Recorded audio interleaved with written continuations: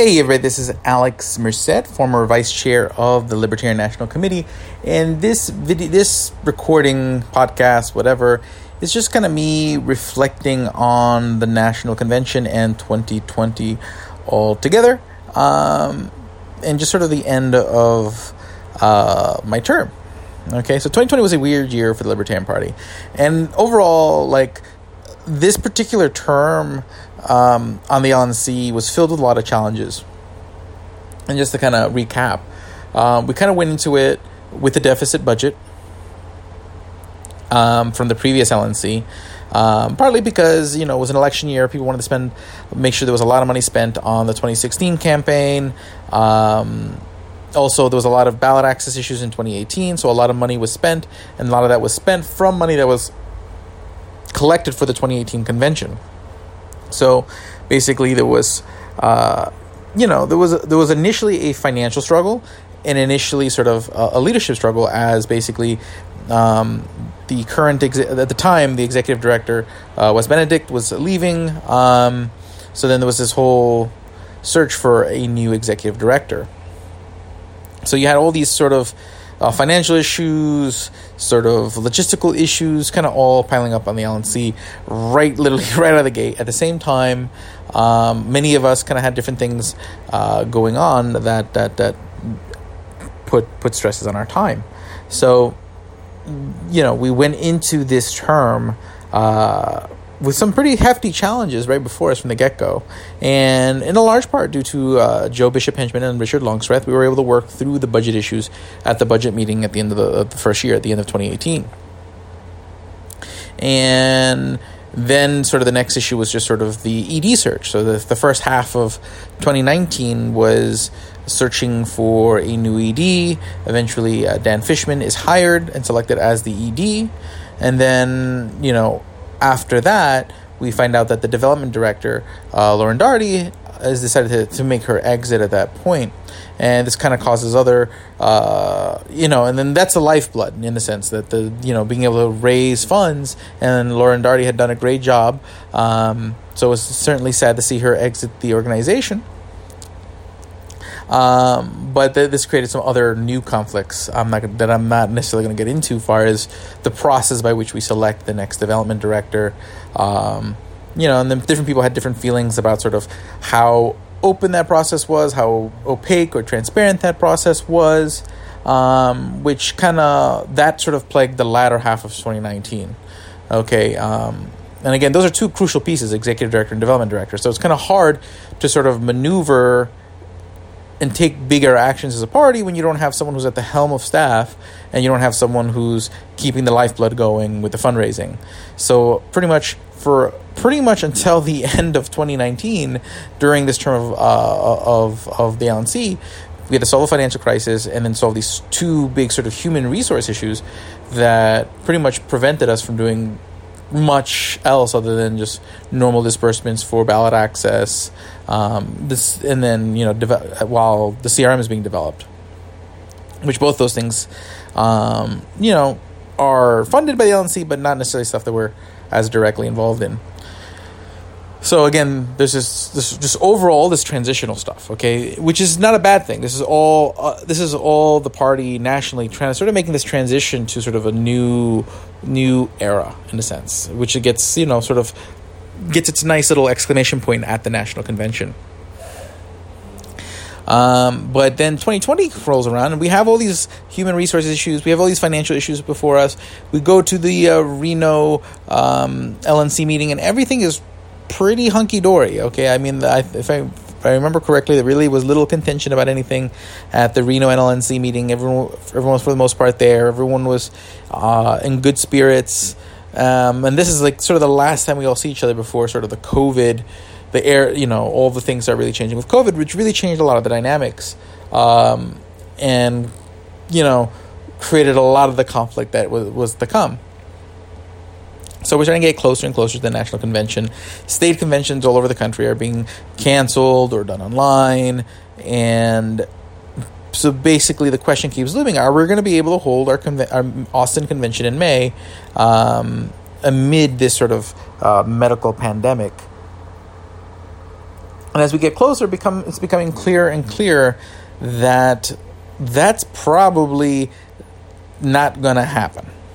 Okay, so the question is, what do you do about it? Okay, and essentially, I like to always think of myself like a Switzerland, in the sense that I try to stay neutral. Not that I don't have an opinion, not that I'm not listening. It's just I try not to sit there and decide this is my position, because I always want to make sure that I'm open to sort of all the arguments and constantly thinking about what's going on and assessing the situation from minute to minute. And essentially, like, as I remember it, it just seemed like the argument came in sort of two different directions, and thus sort of the divide on the LNC, which led to sort of a lot of the conflict on the LNC towards the end.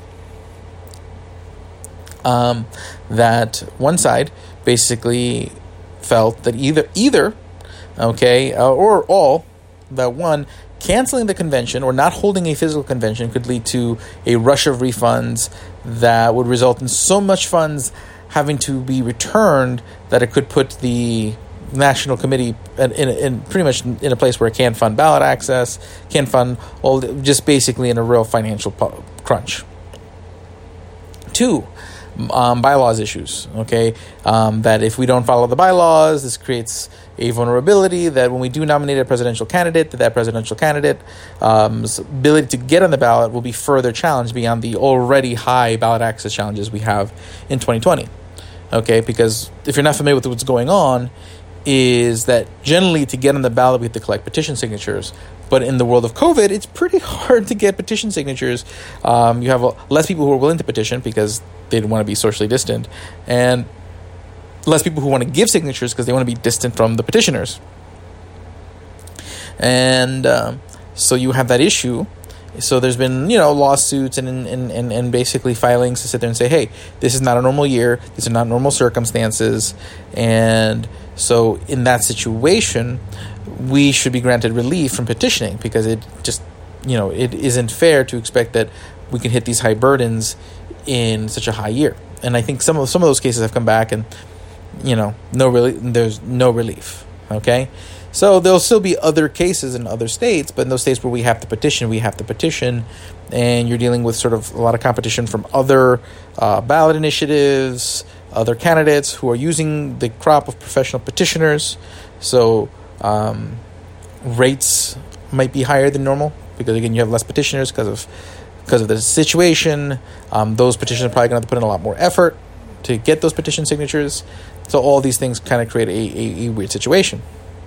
So between those legal costs and petitioning costs, having the potential where you have to spend more money on legal because, the convention wasn't, all the T's weren't crossed, the I's weren't dotted, leading to potential people challenging it based on an improper nomination, was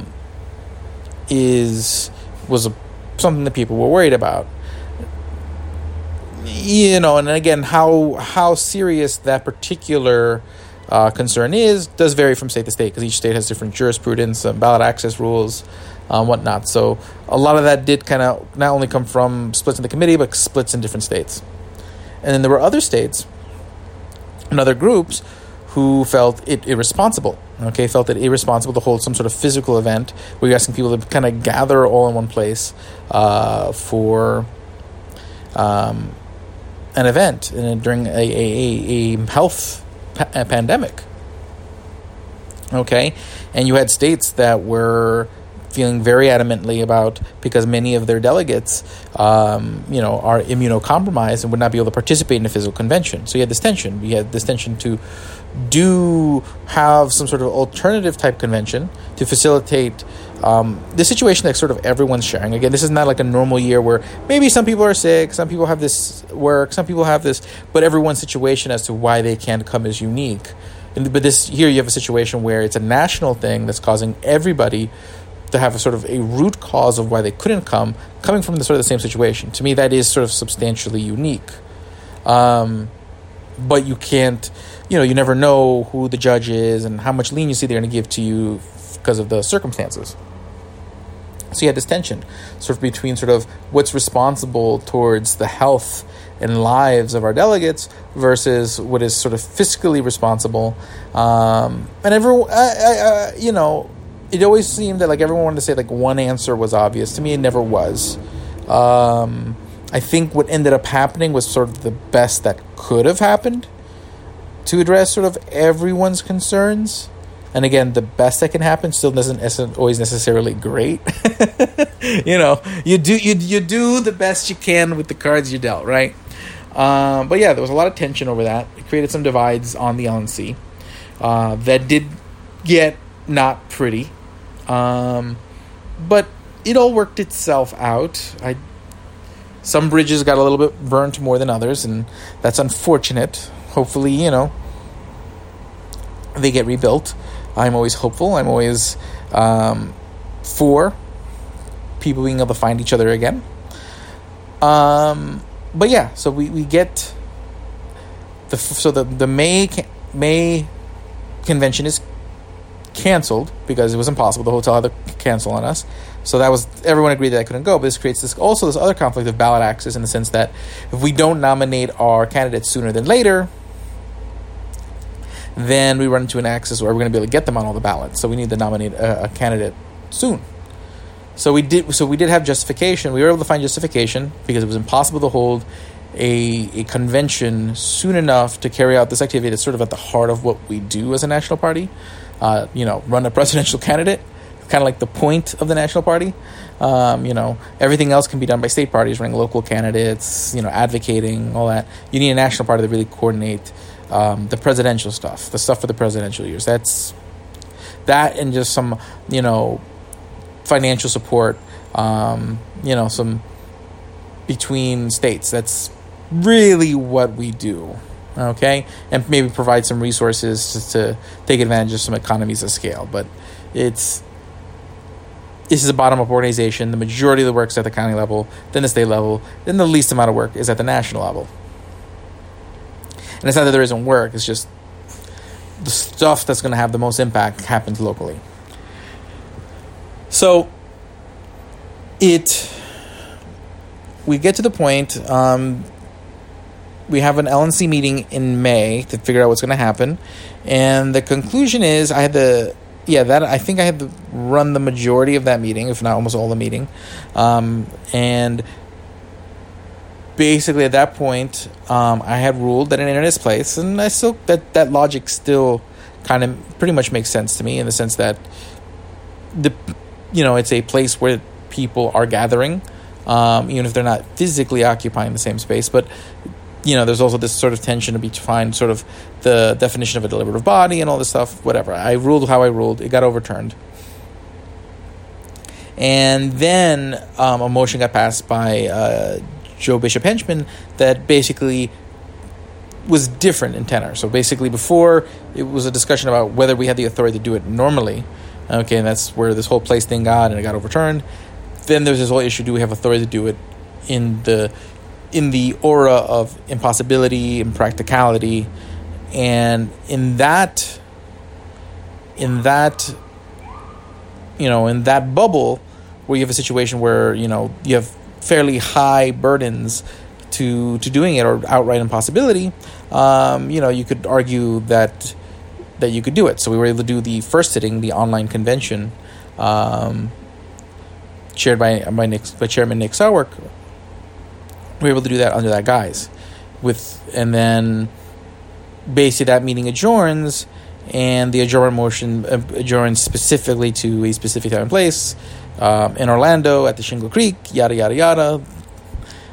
And that brings us to where, and then like a week before that, we find out that the Shingle Creek can't have us anymore, so then we have to shift everything over to the Orange County Convention Center. So from the COC's perspective, just to kind of give them their due, they planned a convention in Austin, it got canceled. Then they planned a convention again in the Shingle Creek, and then that got shifted on them, and they had to replan everything, for the Orange County Convention Center. Luckily, Jim Turney had joined the COC, so having someone on the ground in Orlando, former chair Jim Turney, awesome guy, was someone on the ground there to really make sure that things worked out, and I am super thankful that was the case. parallel to that, after the first sitting, the online sitting, me and a few others realized there was sort of a gap. So I know, like, as far as technologically how to handle people participating online. So literally that night after the convention, because I had to chair sort of the adjournment part of the online part of the convention, I went on Airtable and I created like this little mini database application, not like a coded from the ground up application. I could do that, but if you can use a platform that already kind of has the infrastructure built in to do the thing, then I'd rather use a platform that kind of already has, especially when so I built that, and it kind of helped spark some other ideas. And then you had basically two applications that were a little bit more robust being built out. One by Will McVeigh. Will McVeigh was kind of taking my idea with Airtable, incorporating that with Slack, and actually building a whole sort of check-in system, basically using Slack bots. So you would basically check in to credentialing using Slack. You would be able to see the speaking queue using Slack, and it would be reading from that Airtable database. It was actually really clever. I never realized that Slack was that robust as far as what you could do with it. So, and then there was the Porcupine app, which was done by TJ Ferreira and his team, which was a JavaScript application using, I think they were using Socket.io for their, and it was really awesome. Okay, like you could really do some really cool stuff. Like not only does it manage the speaking queue, which was my particular concern, because that was the part I found particularly difficult about chairing the portion I did of the online sitting. But it could handle registration, it could handle timed polls, balloting, it could do a lot, okay? And the demo seemed really promising. So the idea going into Orlando was that this one app would sort of be the heart of everything. Everybody would interact with this app, and then this would speed everything up. So everyone was thinking this was going to be easy and smooth. I'd be able to look at the speaking queue. We were able to do the votes with everybody online and offline using the app. Unfortunately, there was some sort of bug, some sort of glitch that happened the day of. But again, I'm still deep awe and appreciation of, one, what TJ was able to create in a very short period of time, and also the work he did to train people beforehand. That dude did not get sleep for days before that convention started, trying to get everything underway for that. So while it was unfortunate that it wasn't working the day of, the sheer, building such a robust app in such a short period of time, and I'm also a developer now, so I do know what it takes to build those things, so it's pretty impressive. And the time that he put in was pretty cool. Okay, so hats off to TJ Ferreira. Very awesome guy. But unfortunately, there is a glitch. So we lose 4 hours in the first day. So basically, pretty much the whole morning part of the first day of the convention is just recess. Okay, and now I'm I don't want to, I'm freaking out because I'm running this huge event as the person presiding, and I've never presided over the entirety of an event like this. I had presided for like a small portion of the 2018 convention after being elected vice chair, and had done some parts of some LNC meetings in the final part of the, this is a whole other ball game. This had never been done before, online and live delegates, and now I'm hearing that we're not going to have this app. Delegates are already frustrated because they've already lost half the day because we didn't really get started till 2 p.m. because of the technical difficulties. So, I'm a bit nervous thinking that I already have a hostile crowd. And, I already, there's going to be, I knew going in for the days, literally like the 5 days before this, I'm just literally studying law, thinking about sort of the oncoming dispute that's about to happen. Because what happened the week before, as we had the shift to the Orange County Convention Center, the LNC, we decided that everyone was feeling really uneasy, not sure that we are going to be able to have this convention in Orlando. We don't know if at the last minute it was going to get canceled by the Orange County Convention Center. So everyone felt pretty comfortable with putting the idea that changing the location to the Orange County Convention Center and online, and just planning on, so that way if the event got canceled, we'd have room to just automatically shift to doing an online proceeding instead of having to do another vote at that time. Now, while there was an alternative wording proposed by Karen Ann Harlows, which in hindsight probably would have resulted in a little less headaches and a quicker day one. I think I truly do in my heart of hearts believe that the way things happened was the way they had to happen. It wasn't the way I wish they had to happen. It wasn't the way I wish things had to go down. But I think it was the way it was meant to be, and it wasn't so bad. And I think there was a lot of good from it when you look at the bigger picture. Because when you're presiding over a meeting, it's not just the legalities of things. It's not just facilitating the people who are at the event, but it's also trying to get people on the same page, because you're trying to do the business for an organization, and you're trying to thread all these needles. And everyone's kind of focused on one needle, whether it's illegal stuff, whether it's the health issues, whether it's... But one of the things that I cared about quite heavily was creating an environment where everyone felt the environment was fair. Okay, everyone felt that, that we're moving forward. As rocky as I knew it was going to be, all things considered, considering the legal issues that were going to come up right away with the credentials report, considering the technical difficulties that I did not know were going to happen, knowing things were going to be rocky, I just wanted to make sure that people at least felt that the person who's guiding them through it is in their corner.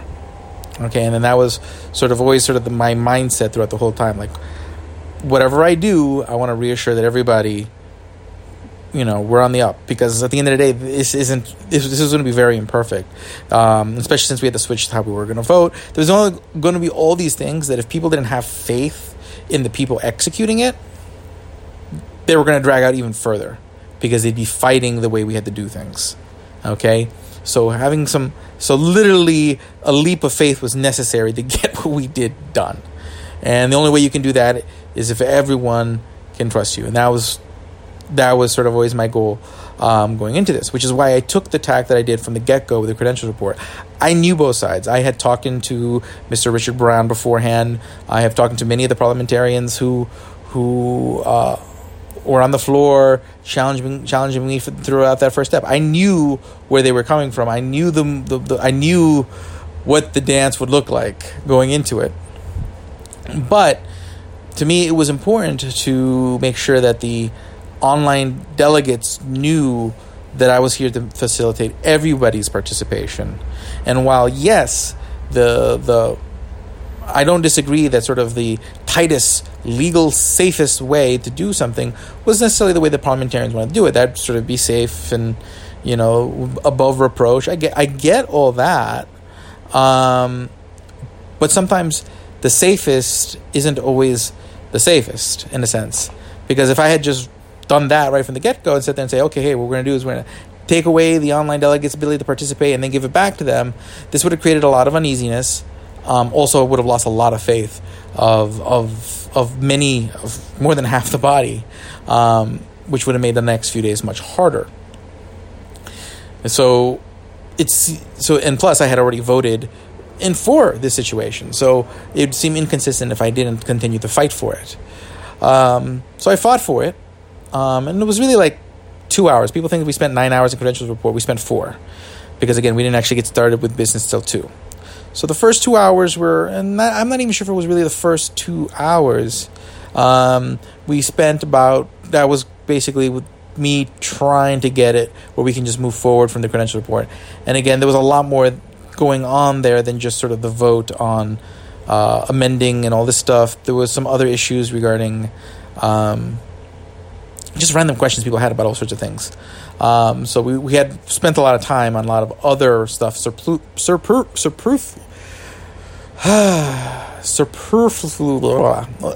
basically stuff that is not necessarily substantive to that core point. So again, that 4 hours that we did spend in the credentials report wasn't all just on, okay, who are the online delegates, who is a delegate, who can participate in this vote. It wasn't just that. Okay, there was a lot of other time that got kind of wasted in there in those early moments. And again, this is after we've already lost half the day. So this is 2 p.m. to 6 p.m. So at a certain point, I realized, okay, once no sides, I'm not going to back down from where I'm at.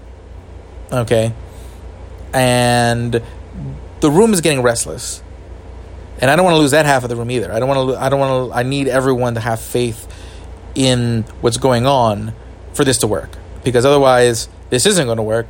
because there's too many things changing. There's too many things that we're literally having to figure out along the way, that the only way to do this is if we're all having a little bit of faith in each other. So I'm thinking, and then I've already started having people come up to me, and people who I consider friends, but telling me that we may have to vote to have you removed, and have the X person or Y person take over.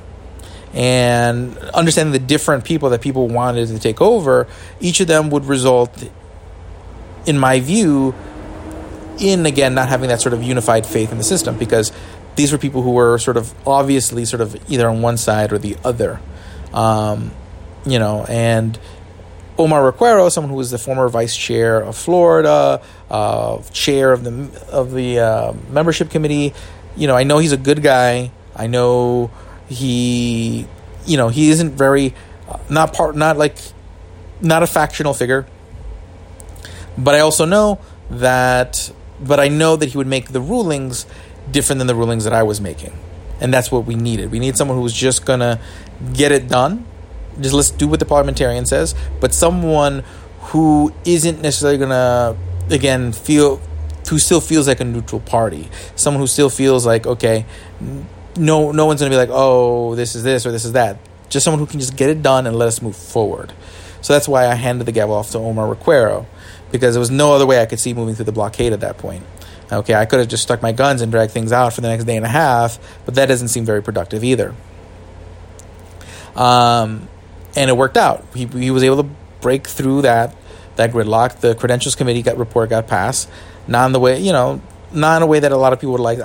In hindsight, or what I wish would have happened, is that that instead of a motion to do this amendment to the credentials report, there would have just been a motion to suspend the rules, to ratify, or to acknowledge, and then that just be that. We moved forward. Do it as one compound motion. I think everyone was still kind of finding their sea legs at this point. I still think I wish that was the way it had been done, because then it would have been less contentious. But again, that's generally not how these things go. It's always what ends up being moved always ends up being a little too little or a little too much. And you do the best you can with what the people in the body move. So then what happens? They get through that. Joe Bishop Henchman makes the motion, a compound motion, to do the thing, to make sure the online delegates are delegates, right under the wire, like literally right before 6 o'clock, which was perfect, because that was my big fear. That was one of the reasons I really didn't want to go that route of taking it away and giving it back. The risk of the gap, the risk of what happens if we don't give back online delegates their ability to participate before the end of the day, and you go overnight with all these delegates who don't know if they can or can't participate. That was really my deepest fear, because everything would have fallen apart at that point. Okay, you would have had states disaffiliating, delegates, basically just angry. Okay, and it just would have been bad. Okay, luckily we avoided that, and luckily everyone worked together, and that's what happened. But that was day one. Day two went pretty smooth. We got some bylaws. We moved forward. We got some reports done. We still lost like another hour and a half due to technical difficulties, because we were still trying to get the Porcupine app going. And then at that point, we just moved forward. I did bring in sort of my,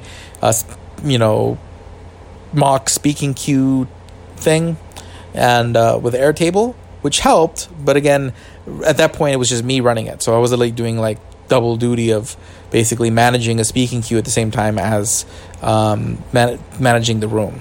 So it was a tricky day, but I think at that point everyone was feeling a lot better, feeling a lot more, in better faith about how things were going, and things were going smoothly. So day two was pretty smooth. There was some challenges here and there, but we got through them fine and in good order. Day three was pretty good. But then we hit elections. And elections, we run into some new challenges. Because, again, originally we were going to use the Porcupine app. Everyone would be able to vote through the Porcupine app. And we'd have results super quickly. And we'd be done with things. But we had to kind of go back to the old way. And the problem with it is it already took like an hour or so to do ballots. Like if you've been to any of the national conventions prior, it would take about an hour to do each ballot at least. Reason is first every state would have to get, basically the way it generally works, every state has to collect all the votes from their people. Then they have to count the votes, make sure they're all good, then enter them on a tally sheet. The tally sheet gets then turned into the secretary. The secretary then audits everything, make sure that the vote count is accurate. Then it gets put up on a screen and everyone looks at it, and then if anyone has any issues with it, they can go challenge it and clean it up, and then the vote gets announced. That got compounded this year because it's that same process, but now you have delegates all over the country, okay? Because people are at home. You have delegation chairs who are not there physically. So it took a lot longer for delegation chairs to deliver their tally sheets because online delegation chairs can't go physically deliver a tally sheet. So you also have people who... It essentially was the same process as the online convention. So we did it the same way we did it. They delivered a tally sheet to a Google Drive box and whatnot. But again, you had people who just had a tough time finding all their delegates' votes. And again, each state could decide to do it differently. You had all these little issues. Okay, and then there was... so it took a while. So that first vote took like 2, maybe 3 hours. I think 2 hours when it was all said and done to get the first vote for chair. We ended up doing 2... And then what happened is that we ended up doing two rounds for chair. So... about 2 hours per vote. And we tried to get some more business done during the second vote, but I think the second vote pretty much happened... I'm trying to remember what we did during the second... I think we did go visit some other stuff. So during the first ballot, I wanted to see how long it would take. So I didn't want to rush to get other business done. So I knew how long a ballot would take. And then we needed to, at some point bring up candidates to speak and whatnot. So I took advantage of that time to start bringing candidates up to speak. I don't remember exactly what happened during the second ballot. I think we revisited some things. It's escaping me at the moment. But we finally got the chair's results by the end of day 3. But we had lost a lot of time, and we had basically half a day left to pretty much do all the other elections, and we were able to get the vice chair nominations as well. So that's what it. We did ballot 2, and then we started working on the vice chair elections and getting vice chair nominations and whatnot. And that kind of ran the clock to the end of the day. So with that, we go into the fourth day, and the last day is always... and then also on day 3, that's when Dada Logan steps up and helps me with the speaking queue. And he brings his laptop, becomes part of the stage crew, and really, really makes things a lot smoother. And again, also props to Dan Fishman. Each day, kind of refining his process as well. Everything kept getting smoother each day. We kept kind of figuring out what the right way to do things is each day, better and better. But then on the 4th day, what generally happens, if you've been to previous conventions, this is what always happens. Everyone's kind of a little bit more restless because they want to get stuff done. But so everyone's trying to propose motions to kind of shorten things, but then those motions end up taking a bit of time to undertake. And then again, because we had to kind of modify the way we were voting, so basically the people online were voting through Zoom, people in the room were voting through a rising vote, because doing a voice vote was really misleading in that room because of the echoes. Okay, it was just... one vote sounded a lot louder than it actually was because of the echoes in that room, because it was really bad acoustics, which is added on to everything else. So basically every vote took like 4 or 5 minutes, so that was another time sink that we had. So anytime anything come up, a motion for a suspension of the rules, even if it failed, it took 5 to 6 minutes to complete, really slowing things down. Okay, and that was just it was the best we could do with what we had under the circumstances we were in. It did get cleaned up. We got pretty good at doing those votes after a while, so it was probably like 3-4 minutes towards the end. But they still took up a lot of time. So we finally were able to get back onto the elections, and we very efficiently were able to dispose with all the nominations and of the following races and get those ballots out, which was the most important thing. Because as long as those ballots are out, and there was a motion that allowed a plurality to be elected for at-large and judicial committee, that means once those ballots are out, we're going to have a result. We're going to have a judicial committee. We're going to have at-large. And that was the main thing. As long as there's an LNC, the party can function. And that was the most important thing. Okay, I really wanted to see if we can at least get to one bit of platform before the end of the day, at least. But unfortunately, the very end, that last like 30 minutes, just got super chaotic. Everyone trying to figure out whether they're adjourn, even though the simplest thing would have just been to just go to 4:30. But instead, there was a bit of it broke into kind of chaos. There was that last 30 minutes, and there was no extension, no adjournment motion. It just ended. We just hit the clock. The meeting was over. And I mean, that's happened before. It happened in 2018. I wasn't there for that last day in 2016. So that's what happens. It was disappointing. At that point, it wasn't so much that the meeting ended that way, but during those few days, I was definitely in a different mindset. Like, once I kind of found my sea legs, it was more like I was sort of on this automatic keel where I wasn't even thinking about, how I felt, in a sense. And when the day was over, all the emotions that kind of accumulated over the 4 days, and then the presentation of a gift of a sign, a Joe Jorgensen sign that was signed by several of the delegates that was given to me that last day, all these emotions that were bottled up just kind of released at that last minute, and which was a beautiful moment because many people came up to the stage and hugged me and just kind of, it was just, the feeling of camaraderie during those days was great. While there was a few people who made lives a little bit more difficult or were rude, it was fine. And then I have to give props to the people who challenged me regularly. People like Aaron Starr and Nick Sarwark, where, they,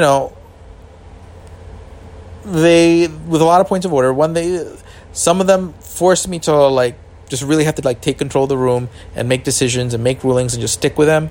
And in other situations, they gave me really useful points of order that prevented me from going down some really long rabbit holes and just moving things along. So, it's give or take. There's a lot of things that we could have all, as delegates, as people, done better.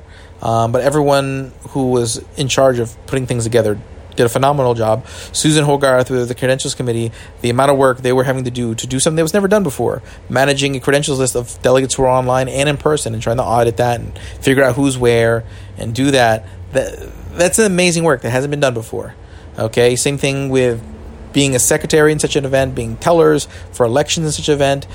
Everything was unprecedented. Everything had never been done before, and the way we thought we were going to do it going into it was no longer an option. So we did an amazing, to me it was a miracle, that what we did, what we were able to do, considering every possible headwind being there, okay? I mean, you're talking about technical difficulties, you're talking about really bad acoustics, and that makes it really hard to hear, okay? Talking about just sort of the weirdness of sort of managing people who are online and offline and trying to keep them together and not and dealing with also just all the random issues as we went along. So overall, I felt very positive, very proud of what was done. I don't think that was the smoothest convention there was or ever will be. I don't think that was but it was never going to be that. Okay, but it very easily could have been a mess. It could have easily been a failure where we left with no LNC. That could have easily happened under their circumstances. Okay, but every time there was something that was going to end it, every time there was something that could have been a roadblock to prevent us from moving forward, we overcame, and we got something done. To me, in what will probably be some of the toughest circumstances in doing a national convention there ever was and ever will be, because there were bylaws proposals that will clean up a lot of the things that were passed. A lot of the lessons learned will be learned if we have to do a hybrid convention again. I don't know if we will. And more than likely, we won't need to do a hybrid convention 2 years from now. But we learned a lot. So all in all, I'm very proud of what was done. I very much am ecstatic and super happy to have spent the time with people like Richard Brown, Dada Logan, Karen Ann Harlows, Susan Hogarth, who were with me in the trenches and really doing some amazing stuff. I mean, without them, I don't know if I could have held it together 4 days. I mean, a lot of the time spent was me just getting, always trying to hear multiple points of view, or just hearing different people's thoughts. Just because sometimes when someone says it, even if they say the same thing slightly different, it just might click what you need to do. And so a lot of that time was just kind of us as a team, being a team and figuring out how to move forward each step of the way. And, it was an experience that I would say it's kind of like, you go through warfare, and if you do, the people who you were in your unit are probably people you're going to be close to for the rest of your life, because you've had a unique experience that no one else will really understand or appreciate as far as what you went through. And the people who were on that stage, that's how I feel about them. I feel like we all had to go through something. We all had that no one will ever truly, truly appreciate the hills we had to jump over during those days and the headwinds that we found, yet still survived more than those people on that stage. And, my endearment to them will be eternal for that. But my endearment to the party will be eternal for the experience that I had just gone through, and the deep, deep appreciation for the kindness everyone showed. And that was, to me, one of the most beautiful things, that through such a hard time, people put aside a lot, and people focus on working together a lot more than on other things, to show that at the end of the day, all our personal differences, all the factions, all that, at the end of the day, is all well and good. But when it comes down to brass tack and something needs to get done, we are family, and we will work together to support each other and get ourselves across that finish line.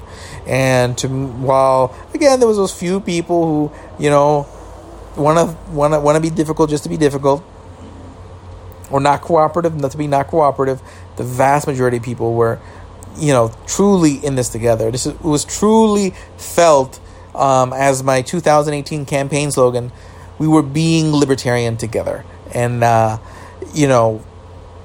couldn't think of a better way to end my 2 years as vice chair than in a moment of being libertarian together. And those are my reflections. Again, thank you to all the COC, Sam Goldstein, Whitney Bilyeu, Alicia Matson, Betty Rose Ryan, Aaron Adams, who put in amazing work during that convention. And I can't imagine the burdens that were placed on them, because it wasn't just during the convention, but the last 2 years, they've done so much work. I worked my butt off those 3 days, but they've been working their butt off for 2 years. And it's amazing.